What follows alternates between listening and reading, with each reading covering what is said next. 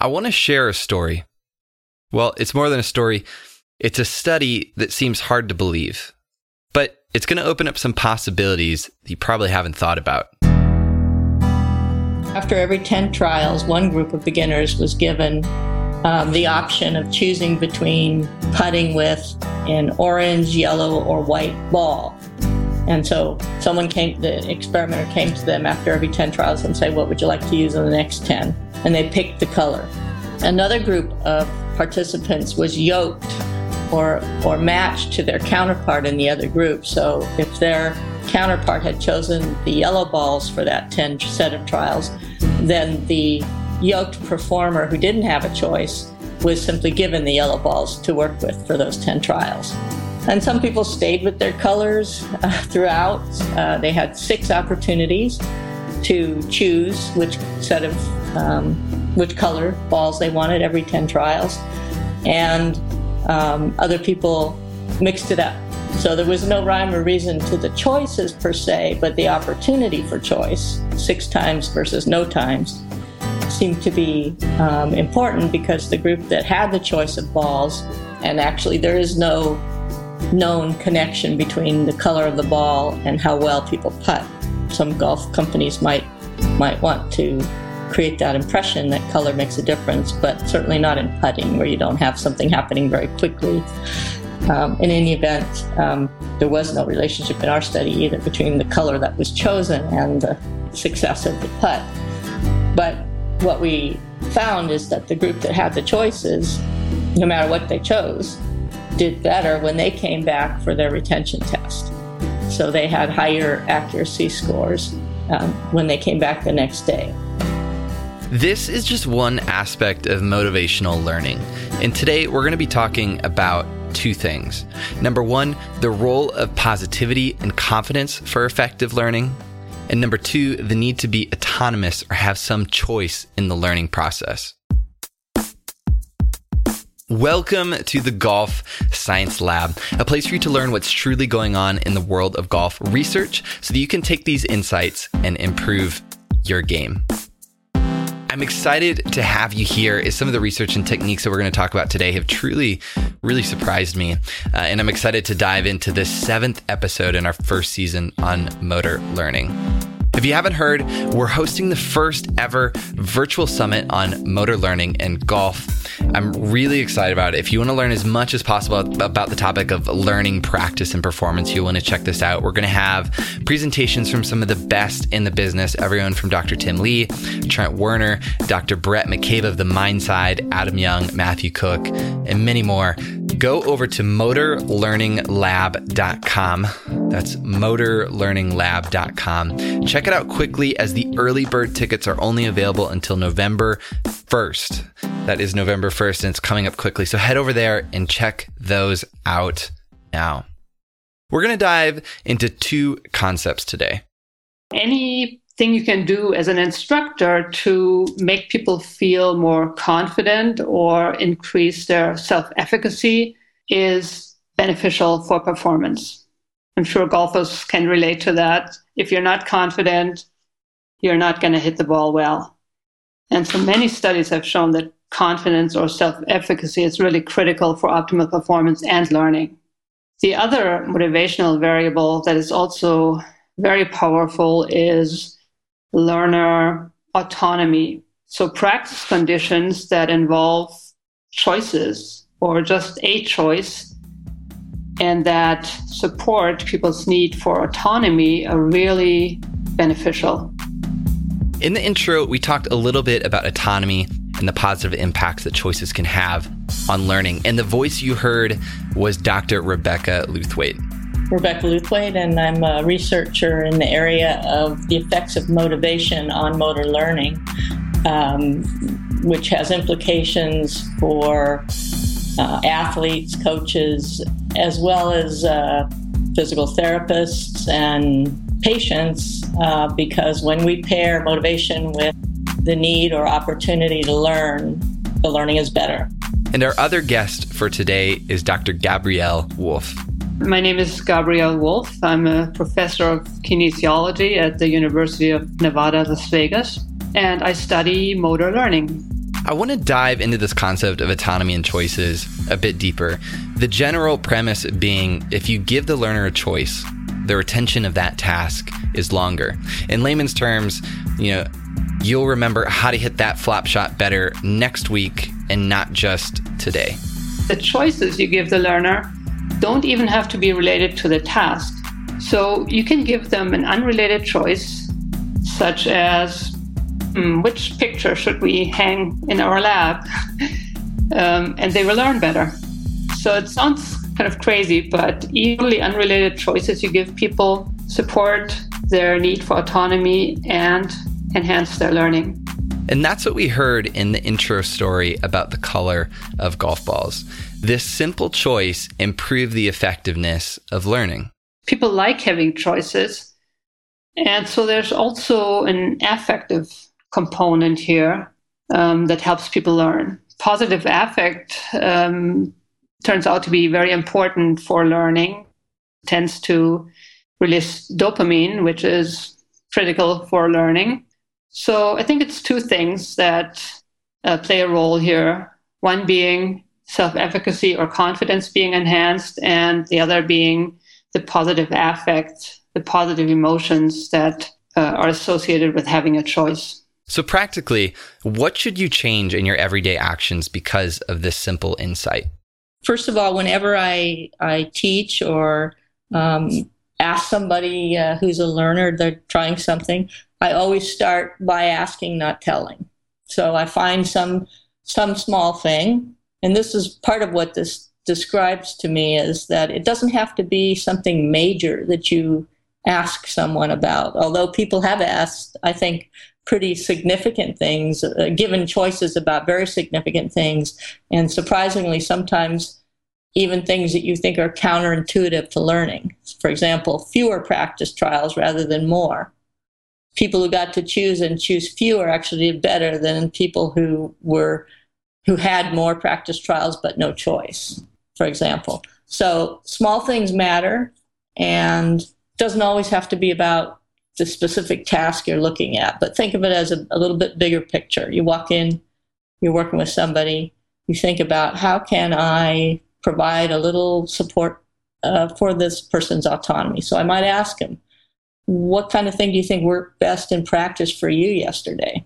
Or I might say to somebody who's trying to regain mobility after a stroke, so which feels better to you, to move with your right leg first or your left leg when you're going up the stairs? So I just engage them in saying, you're definitely a collaborative partner in this story. I'm not going to impose anything, but you have insights. You're the only one with some of these insights that can offer them. So what are you thinking about it? Okay, let's try that.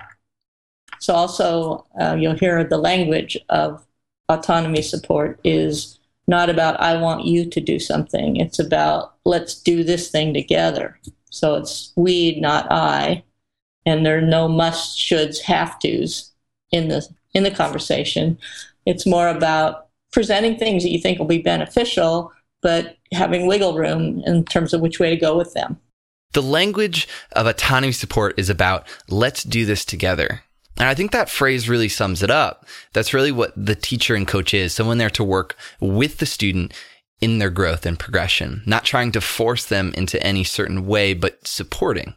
This concept really makes sense. And if you're a teacher coach, you've probably seen this play out.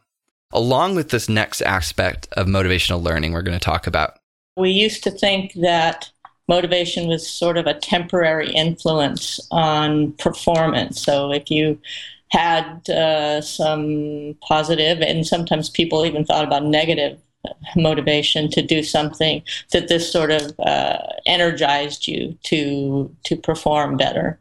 But now we think that actually pairing up positive motivational factors with early learning enhances the learning. So when we see two groups of people and one group simply, for example, gets information about their score on a given trial of a motor task, and the other group gets not only their score on that trial, but some sense that they're doing well relative to others or relative to their own improvement, when they get that additional sense of success, they do better than simply getting a score. So it's sort of a sense that, hey, I'm not bad at this. I can do this.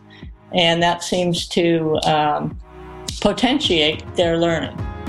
And when you come back a day later, they have actually retained more of what they learned the first day, or if you transfer to another somewhat related task, they also do better at that than people who didn't get that additional boost of a sense of success. I love this. Positive words create better learning. It's something you might have guessed or even think is a little too obvious or childish, whatever it is. You should change that thought, because we're talking about better results and we're talking about improvement that is retained. Yes, that's it. Sort of finding the positive, looking at the glass as half full. And sometimes you need a coach to help you with that. Sometimes people can do it themselves, depending on the skill involved, the task involved. But yes, finding the positive. For example, there have been a few studies that looked at how people define success. There was a study, it's in press but not yet published, by Palmer and colleagues. And what they did is, it was a golf putting task for novices, and they had 2 target circles on the mat, the golf putting mat, and the actual target, like golf hole, like target in the middle of those 2 concentric circles. And one group, they told them that you should consider it a good putt if you get the ball within the smaller circle around the target. And the other group, they told you should consider it a success if you get your ball within this larger circle. So blue and red circles. The large circle group, interestingly enough, did better, learned the task better than the group that had the smaller target, even though both were actually putting to the same target hole. So in a way, how you define success means people derive a sense of success, and this has implications for how you'll learn. So it's important that you interpret the action, the performance, so that it can be placed in a positive light. And I think this has implications for coaches and teachers. If they get too hypercritical too fast, then there is this dampening of the learning effect. So it pays to accentuate the positive, and also to invite, which is connect to the next topic, is there are really several ways you can go about creating this positive motivational opportunity. And one is to enhance the sense that one's been successful as you go forward. And the other is to provide people with opportunities to choose or to have autonomy in their actions. So one way you could pair these things is tell people early on, it's quite good if you can hit this target or be close to it in this way. Provide them with positive feedback. For that early trial, it was excellent, And then the next thing you say, let me know when you'd like to get some more specific feedback. So it's an invitation to take a little charge of when you get further detail or when you dive into it more deeply. It's all about perception in how you perceive success. A coincident timing task where people had to press a button when the LED light came, which was speeding down a runway, came to the target area. And people who had a larger zone to consider it successful, so 30 milliseconds instead of 4 milliseconds, did better at the task and learned it better. So the next day when they came back, they were better able to perform the task than the group that had a very small zone of 4 milliseconds. And one thing that became apparent was that the group that had the 4 millisecond zone, they ended up having only, I think, 6% of the trials that were in that zone. So they came away from that experience thinking, I'm not hitting the target very often. Whereas the other group with the larger zone ended up within that zone about 58% of the time. So they had a much more significant history of feeling successful on the task. So those are the only two I'm aware of where this issue of the definition of success has been examined directly like this. But the implications of it are that we need to consider that it's important that people experience early success as they learn. This is not sort of an experiential issue, but it might be something whereby the organization of the nervous system provides some enhancement to learning when you have pairing it with something that creates a positive, motivational kind of experience. So it's really look for the positive, find something positive, don't start sort of deploying the standards of an expert when someone is in the stage of learning. So if you're trying to break 90, don't be comparing yourself to a PGA Tour player's stats. You're not going to be confident, and it's negatively going to impact your learning and performance. But one fact that I found crazy, so what if we compared the negative, the neutral, and the positive response? And this honestly is a little scary if you think about in most cultures to hide the emotions and believe that being overly positive is bad somehow.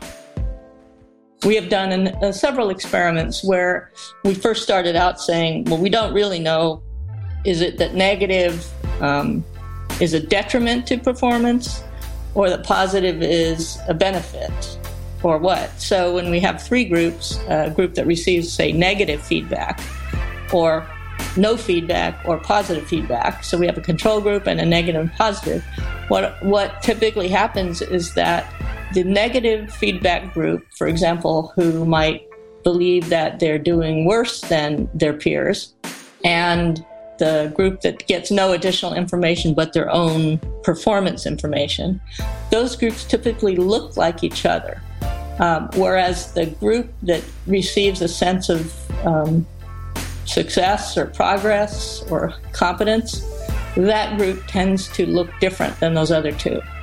So we're not the first to think maybe it is the positive and not what happens on the negative side that's really affecting it. But I think that the jury's still out on that. So I wouldn't give negative unless it was asked for. So if someone said to me, okay, I know I'm doing generally well, but I really want to know what could I change to, make a difference, I would observe what I could about what I thought would be helpful to them. It wouldn't be negative in the sense of punitive or in the sense of an angry tone or anything. That I would leave away. But I would just simply say, well, I think maybe if you think about, extending your arms a bit more, I would actually do it in an external intentional focus way. Think about, pointing the club at the target toward the end of the swing. Then that would be, information about how to do that task better. But it would be done in a way where they had asked for it, they were ready for it, and you simply gave them a way to become more competent. So that's kind of, some studies have shown that the negative doesn't appear to detract so much as the positive appears to enhance. So let's make a change. Well, I think one thing, I've become much more conscious of not having a sort of neutral tone to things. To definitely try to celebrate when someone has small victories, to point out to them what they did that they didn't even know they did well. Highlight the things people do well to enhance their confidence, and also give them autonomy and induce an external focus. That last point, external focus, well, you'll just have to tune in next week to learn more about that.